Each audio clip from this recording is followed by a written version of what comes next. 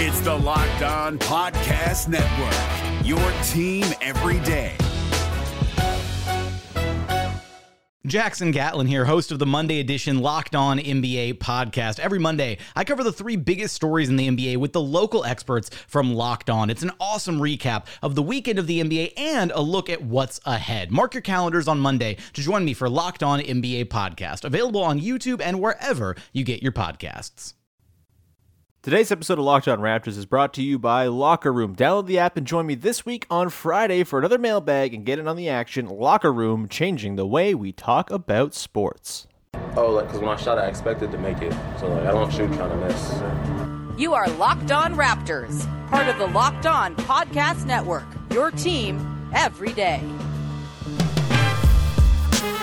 Canada, the NBA title is yours. We're going to the overtime of the Hail Mary 3 by Mo Pete. Get that garbage out of here.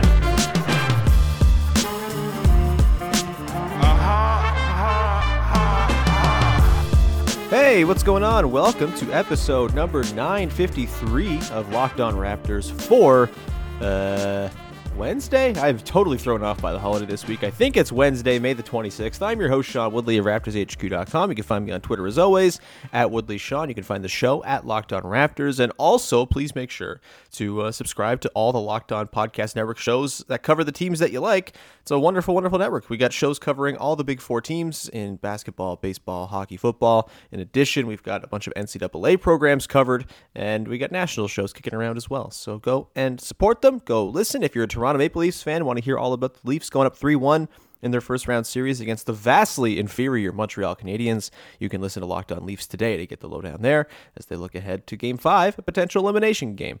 All right, on today's show, we are beginning a series that we do every year, basically, where we look and sort of review each player's season. This year, we're going to call it the Season from Hell in Review, and we're going to go player by player and talk about their years. We're going to talk about our biggest takeaways from each player's season. We'll talk about, things that worked well this year, improvements, development, all that. Also things that could be worked on for next season. And then we'll look into next season and where said player slots in to the future plans of the team. And today, we are starting with OG Anunoby, selected by today's guest, who is one of our favorites. It's Katie Heindl. Katie, how's it going? Good. Got my iced coffee, had a smoothie, ready to go. So you're an iced coffee person in the summer? You don't go with the hot coffee at all? No, man. That's my time. I'm hot coffee year round, and I think that maybe is weird, but also I find iced coffee doesn't give me the jolt I need. It's too watered down. I don't know. Maybe I'm wrong. Maybe I'm not drinking the right iced coffee. Make it myself. So you can do it two ways. Real quick.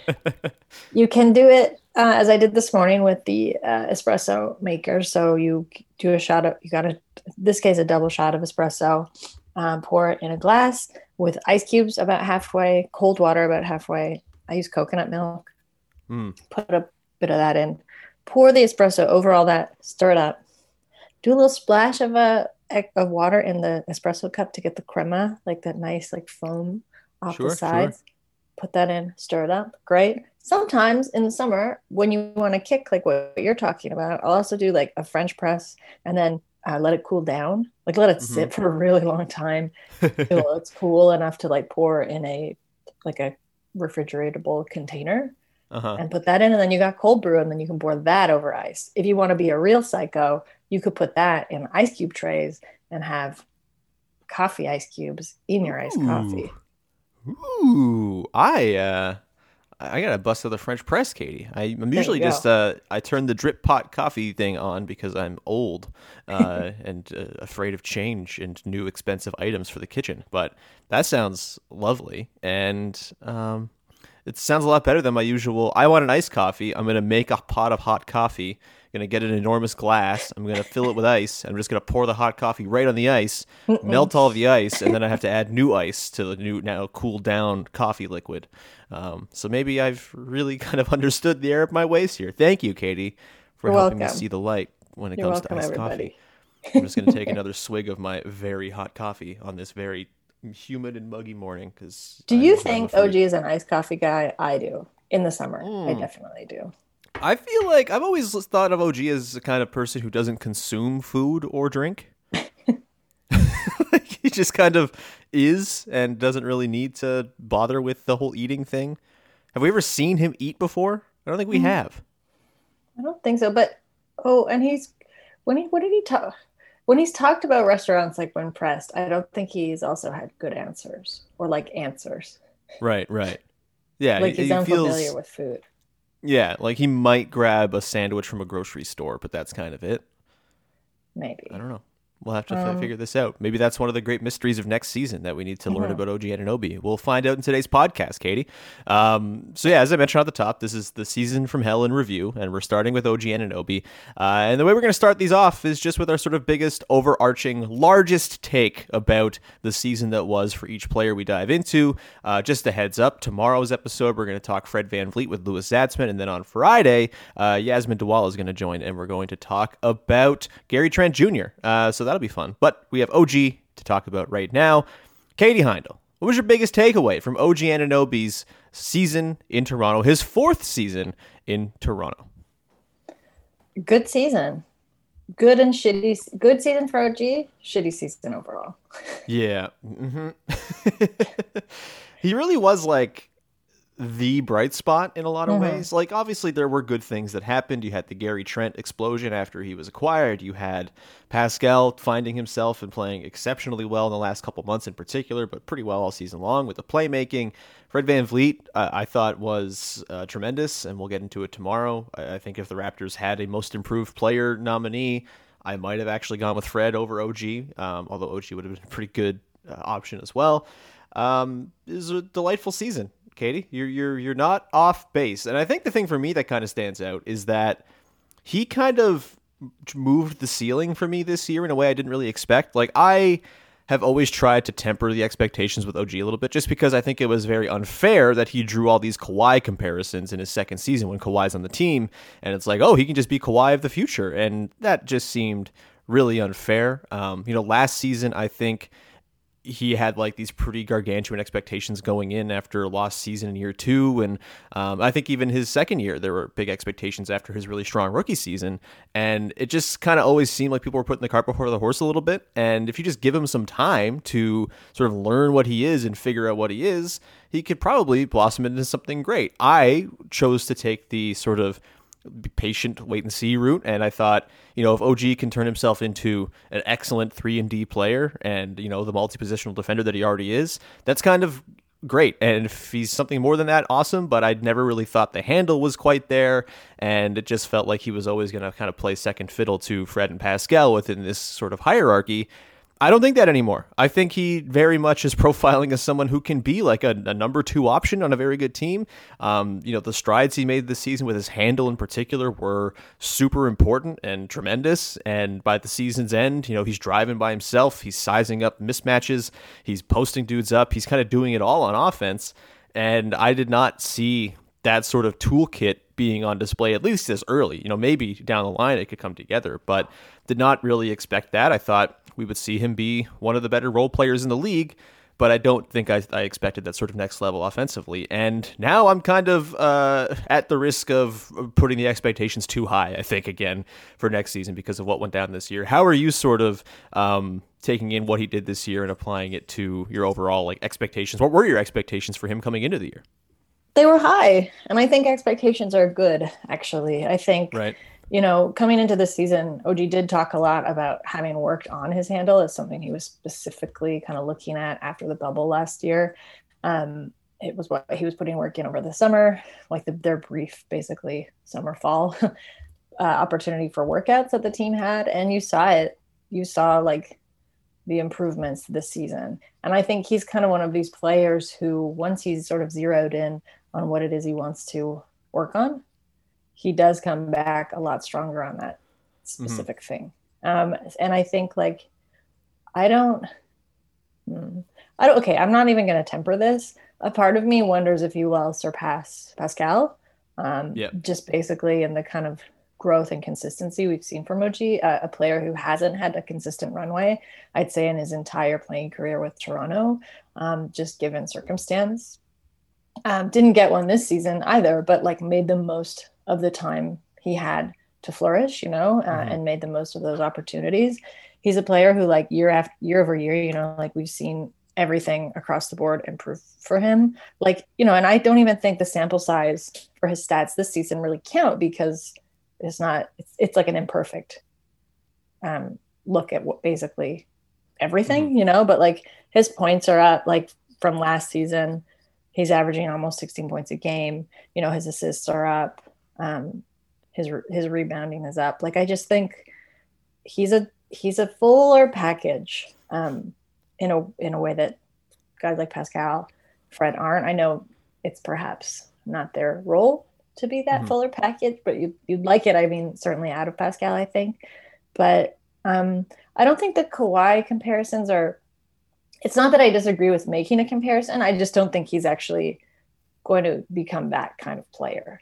Sure. I really think with OG, like, we're seeing a new prototypic style of player. I would have liked to see him more, just given actually the kind of trouble that the Raptors had with centers this season. I would have liked to see him exploring more what he could do at the 5, like, just because he does have that strength. I think we saw his strength especially come out this season as well.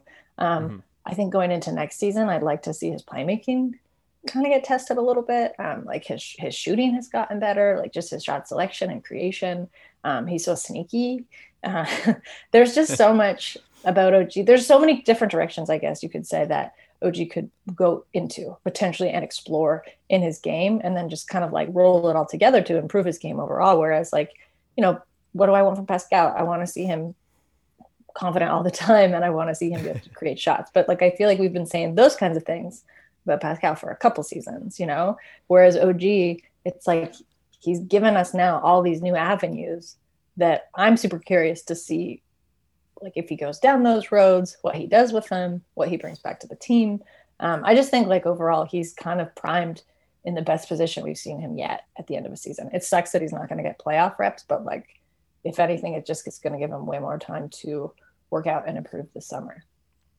Yeah, all well taken points. And I'm with you on the sort of, he's a different type of player than, I think kind of we've ever seen, right? Like, he's someone who legitimately guards 5 positions. And I think it's informative that we haven't really talked much about defense in this conversation, because it's kind of just a given now that he's one of the best defenders alive. And I think over the course of a full season is a no-brainer all defense pick, even this season, with the Raptors not being terribly potent on that end of the floor.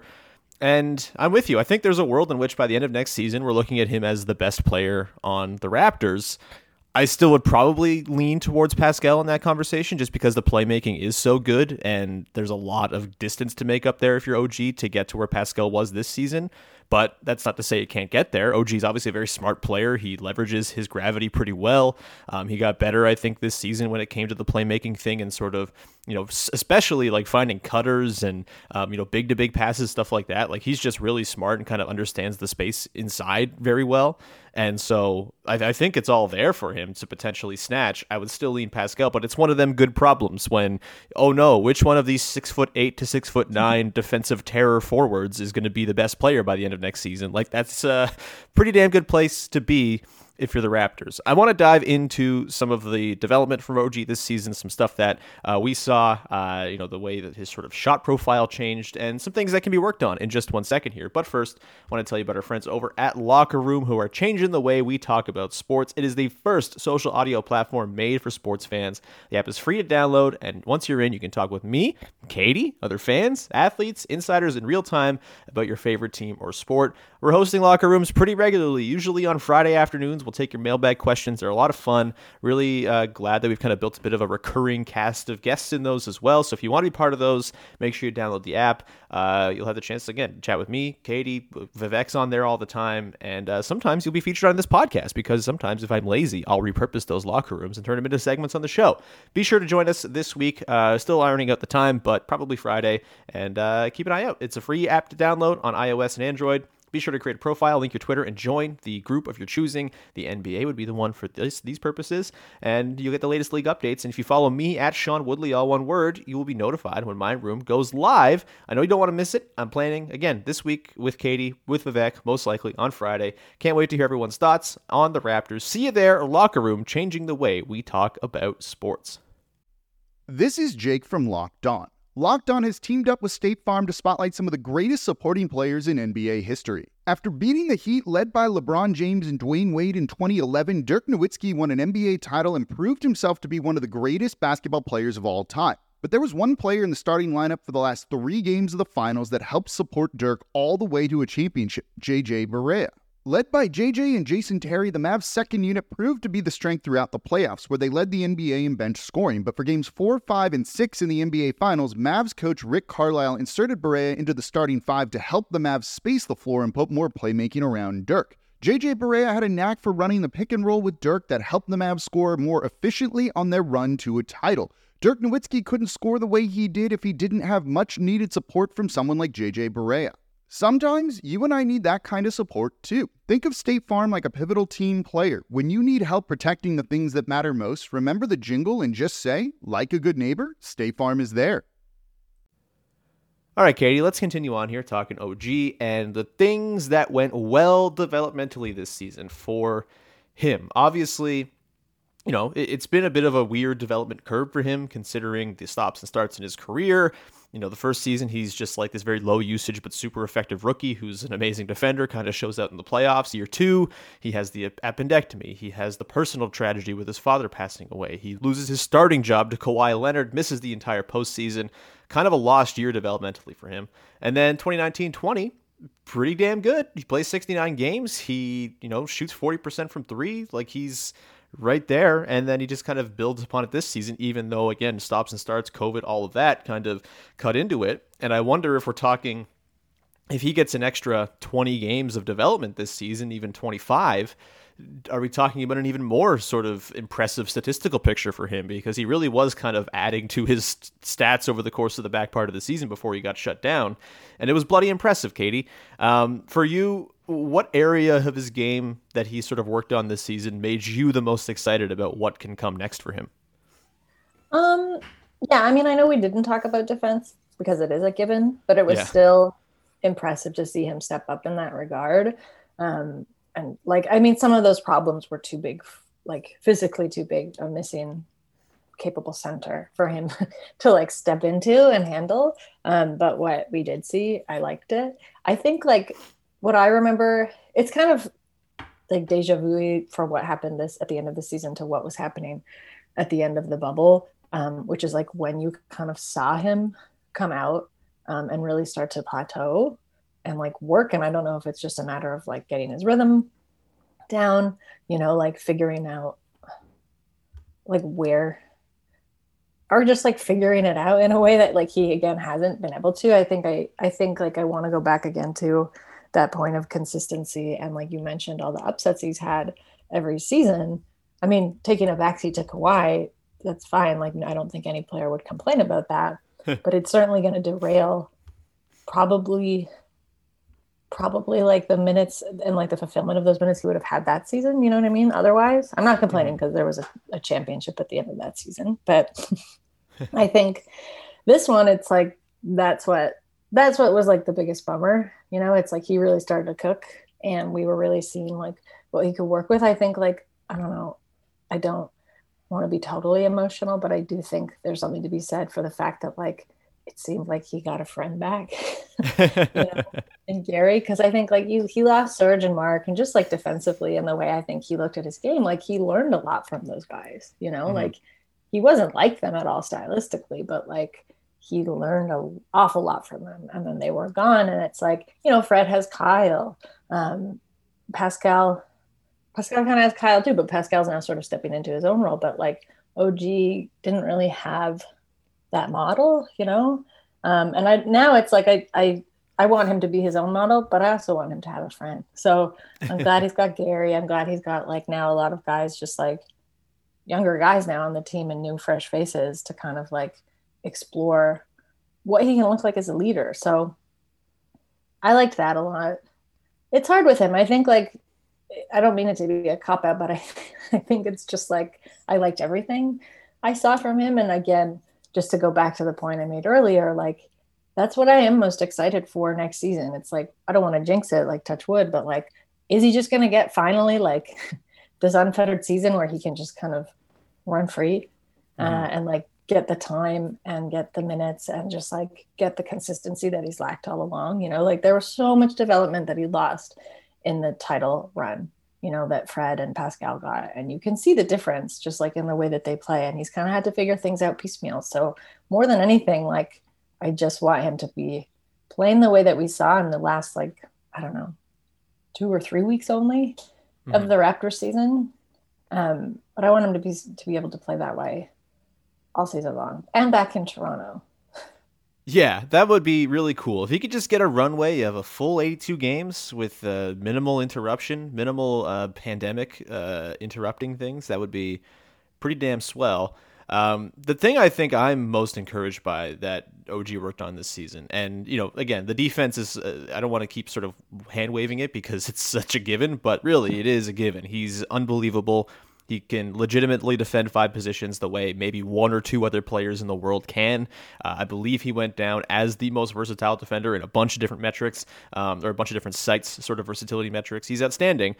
But the offense is where I keep coming back to, because that's obviously going to sort of unlock the next level of OG Anunoby. And, you know, there were some, you know, modest improvements in some areas, but I think they're important improvements. And mostly I'm thinking about his shot distribution and the way his sort of shot chart looks. He, this season, actually saw a pretty significant decrease, almost 20% decrease in, or 20 percentage points in the number of shots he took at the rim, but he shot 77% at the rim and 26% of his attempts came there. That is ridiculous efficiency. That is all of the dunks that he sort of rises from the middle of a thicket of arms to throw down. It's the cuts. It's the him sort of posting up and scoring on dudes and the individual drives.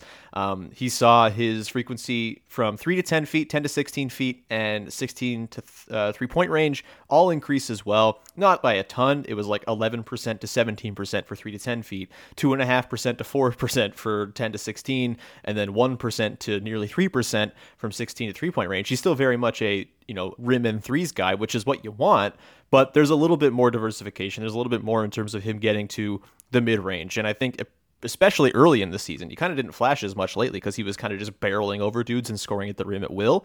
But, you know, you saw that sort of free throw line, pull up jumper, stuff like that. That is all important stuff to have in the tool belt if you're going to become a high leverage, high usage option. And I think maybe the most encouraging thing is the percentage of his field goals that were assisted went from 64% last year, also 71% in his rookie year, down to 51% this season. So he self-created a whole bunch more. He's not relying so much on being sort of opportunistic within the offense. He's, you know, taking it upon himself, and they especially were letting him do that late in the year. And it was working pretty damn well, Katie, I gotta say. Him just like sizing up basically anyone he wanted. I feel like there were blow-bys of like LeBron and Kawhi and a bunch of like, you know, notable, very good defenders. I might be misplacing Kawhi. I don't know if OG played in those games, but, you know, it felt like it didn't really matter. He was sizing up matchups and he was taking it to people because no one can guard him because he's like the strongest man alive. That's to me super encouraging. And again, if he's going to become the best player on the Raptors, he'll have to do the unassisted thing. He'll have to create for himself in addition to creating for others, which I guess is sort of the thing that needs to be worked on the most, which is the playmaking. But what were your thoughts on the way he sort of broadened his offensive game this year, Katie? Yeah, I mean, like, you make a great point just about his kind of sneaky physicality almost. Like, you don't pin him as a player who can go up against LeBron or AD, but like he does time and time again. And he does it very well because he's also like super fast and incredibly long. You know what I mean? Like, he can just like get in and around them in ways I think they do not anticipate. And like become this kind of stealthy pest. He's incredibly watchful. I did want to say that just in terms of like what you were talking about, picking his shots, like his shot selection overall. And I just think like the decisions he's making, whether those are defensive decisions, like offensive help decisions, he's learning very quickly about where he has to be. And I think maybe some of that was just due to the fact of like necessity this season, again. And it's like, it sucked to not have a capable big man kind of there to run the defense through. But I think in some ways, clearly it helped players like OG, like to kind of stretch that way and like stretch those defensive muscles a little bit differently than what you would normally expect of them. I did also like, it's tough sometimes to know what Nick Nurse thinks of like,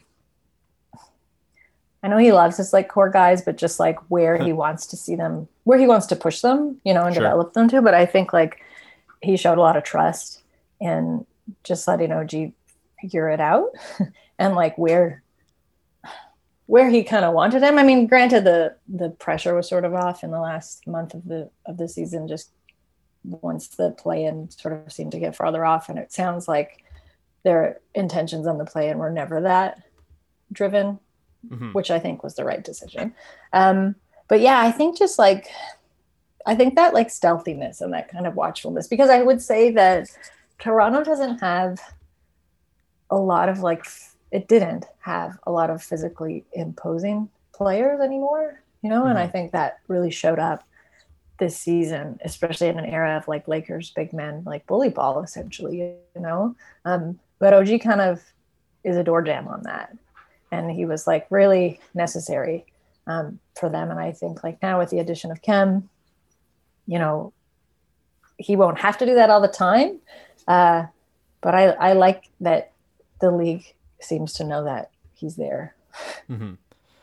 Yeah.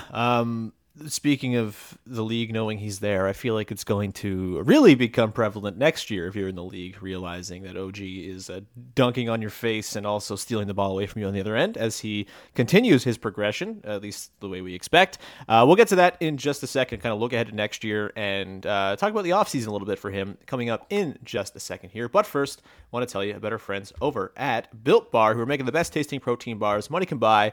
After a long time languishing on the couch, I have started to exercise again, and I gotta say, Built Bars are awesome because I can have one before I go for a bike ride, and it's a wonderful way to power me through. It doesn't weigh me down. It's not like a heavy breakfast or anything like that. It just sits in my tummy nice and light, and also gives me the energy and protein I need to get through a workout. I went for like a 46-kilometer bike ride on Monday, and I'm gonna credit Built Bar for that. I suppose I'm taking some credit away from myself, but no, it's all Built Bar. Let's give them that. It's Mint Brownie's responsibility for my bike ride. They are wonderful. Of course, they're tasty. If you don't know what your favorite flavor is, of course, you can get a mix box, of course, where you can get 2 of each of the 9 flavors and then decide for yourself which one you want to buy a full box of. And as we know, they're great tasting, but they're also healthy too. Most flavors have 17 grams of protein, just 130 calories, 4 grams of sugar, and only 4 grams of net carbs. Go to BuiltBar.com right now. Use the promo code LOCKED15 to get 15% off your first order. That is the promo code LOCKED15 for 15% off at BuiltBar.com. Today's show is also brought to you by BetOnline.ag, the fastest and easiest way to bet on all your favorite sports action.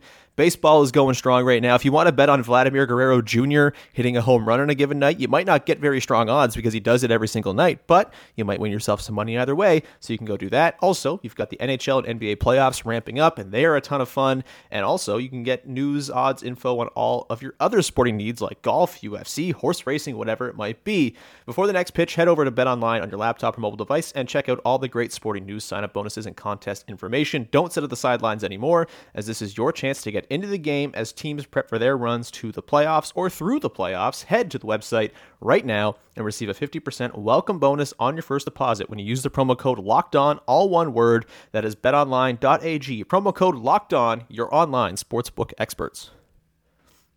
All right, Katie, let's round this thing out and talk a little bit about what next season, and I guess the offseason might look like here for OG Anunoby. It was kicked around yesterday, Katie, I think from some crazy Instagram post, but sort of thinking about going into this offseason, if the Raptors are looking to potentially make some sort of star trade somewhere, it's going to require they have to trade from inside their core to do it, most likely, unless they can convince a team to, take picks and Chris Boucher and Rodney Hood's contract or whatever it might be. And it got people sort of talking, or at least got me thinking a little bit, about the untouchables on the Raptors roster. To me, I think, there are very few untouchables ever in the NBA. If a superstar becomes available and the price is what it is, then you pay the price for the superstar if you want to win titles. That's kind of the game. But obviously, I think the core 3 of OG, Fred, and Siakam are all closer to untouchable than not at this point, barring the right trade coming along. My question to you, Katie, is OG Anunoby the most untouchable player on the Raptors roster in your estimation? This is tough. I would say, yeah, at this point, just given the fact, he's 4 years younger than Pascal, he is showing strides where they wanted to see them from Pascal. Out of those three, if that's a true thing and not just everybody kind of hyping themselves up, which I guess we won't know until it happens, I feel like Pascal is sort of the least untouchable at this point. Right. It pains me to say it, but I mean, if you're looking at Anunoby and kind of what he's done this season, he's already one of the league's most versatile 3-and-D players, but that's not, it's clear after the season, that's not gonna, that would be limiting to him to keep him in that role. So I think can he become the team's primary scorer? I think he could. I think he's showing flashes there. I mean, the ideal situation is you have him and Pascal both on the floor, and they can both do that for you. But yeah, I'd say just what we know of the front office, especially Masai, look what he did in that Powell trade, you get Gary and you're kind of looking at a rewind of what Powell was a few years ago and someone who's showing flashes of a little bit more versatility. And given the Raptors developmental system, it already was serving Gary well, and I think it's going to. So I think clearly kind of trading down. You're not trading down. You're trading up, but you're going down in age. If that's something that they wanted to do, I think OG. To me, it's just it would be kind of insane to trade away the potential that he has at this point. I would have said probably at the end of last season, he would have been a bit more of a lucrative trading piece, Sure. But that's that has all changed because when you look at the player who's brought you some of the most consistent development and consistent play, and just as we said, has been such a bright spot in a season as messed up as this one was, I do not think you trade him. Yeah. Also, the fact that his contract already looks phenomenal is probably part of this conversation as well. He's really good and he figures to only get better. And again, another thing that really hints at, okay, maybe there's something special cooking here. And again, it's a small sample, only 43 games. There's only so much you can pull from it. It's half of a regular season, but he this season jumped from 14.3% usage up to 19.3% usage. And the big test for any player is, can you scale up your efficiency when you have greater usage? And he went from 60% exactly true shooting last year to 60.5. He got better this year despite the 5% increase, and he was really efficient down the stretch when he was, pulling in 25% usage nights pretty routinely. So yeah, all of that, everything we've talked about, the fact that he is perhaps the most game-breaking defender alive, or has the potential to be that in the next couple years, I think that makes him the most untouchable player on the team. And I guess, where you're sort of looking to address what type of player you're trading for at a star trade kind of depends, I think, whether I think Siakam or Fred is the least untouchable. I guess it just, if you're trading for a guard, maybe it's Fred. If you're trading for a forward or a center, maybe it's Pascal, just because of roster balance. But OG, he fits in no matter who is on the team and fits in perfectly next to anybody. So there's no, I think, there's just very little I would be eager to trade OG for, right? It doesn't seem in the cards, and that is a nice thing. And you get to watch him for at least 3 more years before that player option in his final season, when he's almost surely going to opt out 3 years from now because of how underpaid he figures to be in the next few years. But you get 3 years here to kind of see where this thing blossoms into and go from there. And it's very exciting. OG rocks. Katie, in terms of looking into the crystal ball, let's try to guess what OG's stat line next season looks like, and also what accolades he might earn. All-star, All-NBA, All-Defense, whatever it might be. If you're just sort of guessing right now, where does OG's final points, rebounds, assists, efficiency lineup line end up? And also, do you think he makes an All-Star team or an All-NBA or an All-Defense next year? I feel like All-Star is a given. I really do. I think the only thing that would hamper that is just voting. and like online voting, which I'm just like not convinced it is. Well, I think it's pretty apparent. It's like not a great system. It's just like it serves larger markets, basically getting more players into the All-Star game. I sound like such a whiner there, but I think that's true. I think that's probably the only reason why there wasn't representation from Toronto this year, and there was an OG. So yeah, I think All-Star. I don't know. It's tough to kind of like fit him into a mold of like one of those, like the awards, like I would say defensive player, but then it's like the people who like the guys who are winning defensive player, like he's not as a typical, like Rudy Gobert is just kind of more one dimensional. I almost wouldn't want to limit him that way. In terms of his stat line, I don't know. I could see him averaging like 20 plus points next season, just when you're looking at the year over year improvements. And again, like we talked about the smaller sample size of this season. So I don't think it's a true percentage, but if he's already hopped up like close to six more points per game, it's not really a stretch at all. And that would just be on like a normal trajectory, like maybe he has a crazy burst, and a more like meteoric Siakam style growth after the summer. Probably his rebounding, like I'd say now if like you keep Cam and you kind of do some tinkering around like who is in that true like center position, and it's clear to everybody what their roles are, I'd say his rebounding could probably go up. Maybe let's crack it in at 7. How about that? Sure. Overall. And then like when we look at minutes, like he was averaging 33 minutes a game this season, 29 last season. Let's get him up. It's only going to increase, I would assume. What? Nurse loves to play his dudes. He does. Let's get him up to 38. That feels like it's going to go up. Why not? You get him in that Kyle tier, yeah. Because again, I think to me that would aid in what I'd like to see, just more like playmaking and shot selection. So that would be cool.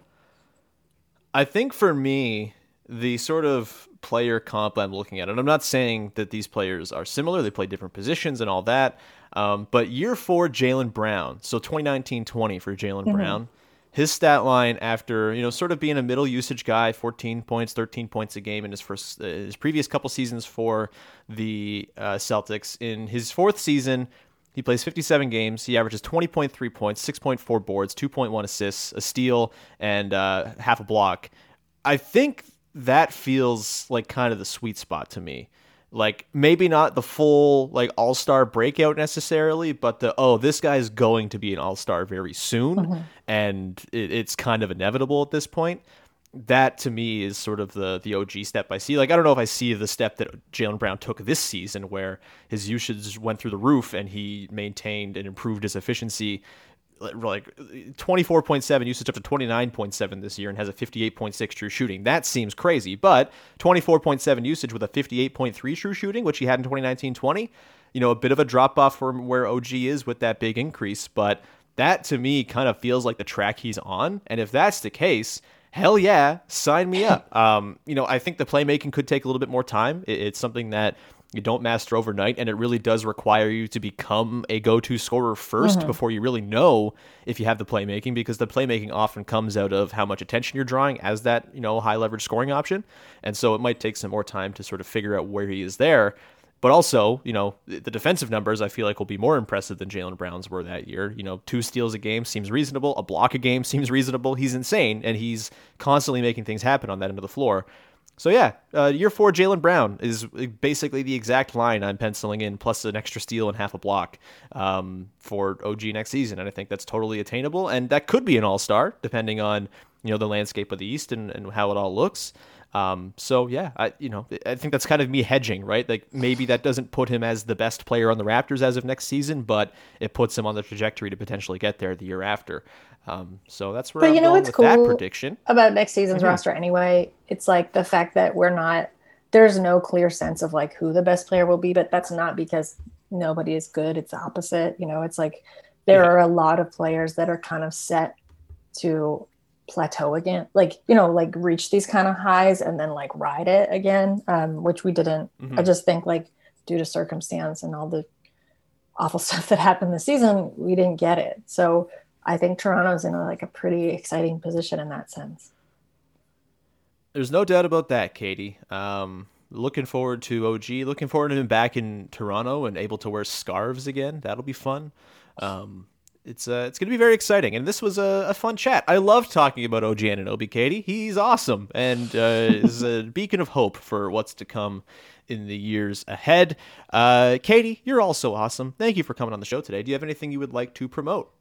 Yeah, I'll promote. I'm writing about Marc Gasol, another beacon of hope for my heart. So that'll be on Real GM probably today or tomorrow. So you can look out for that.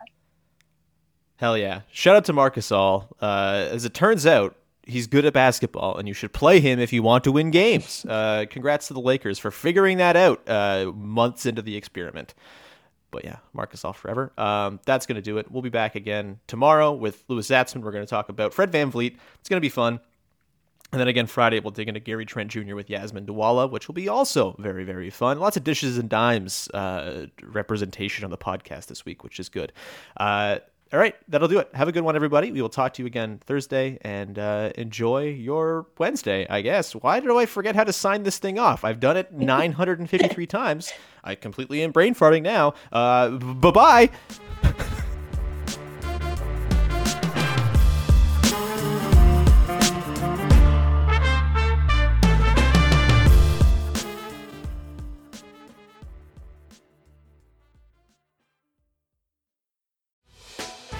Hey, Prime members, you can listen to this Locked On podcast ad-free on Amazon Music. Download the Amazon Music app today.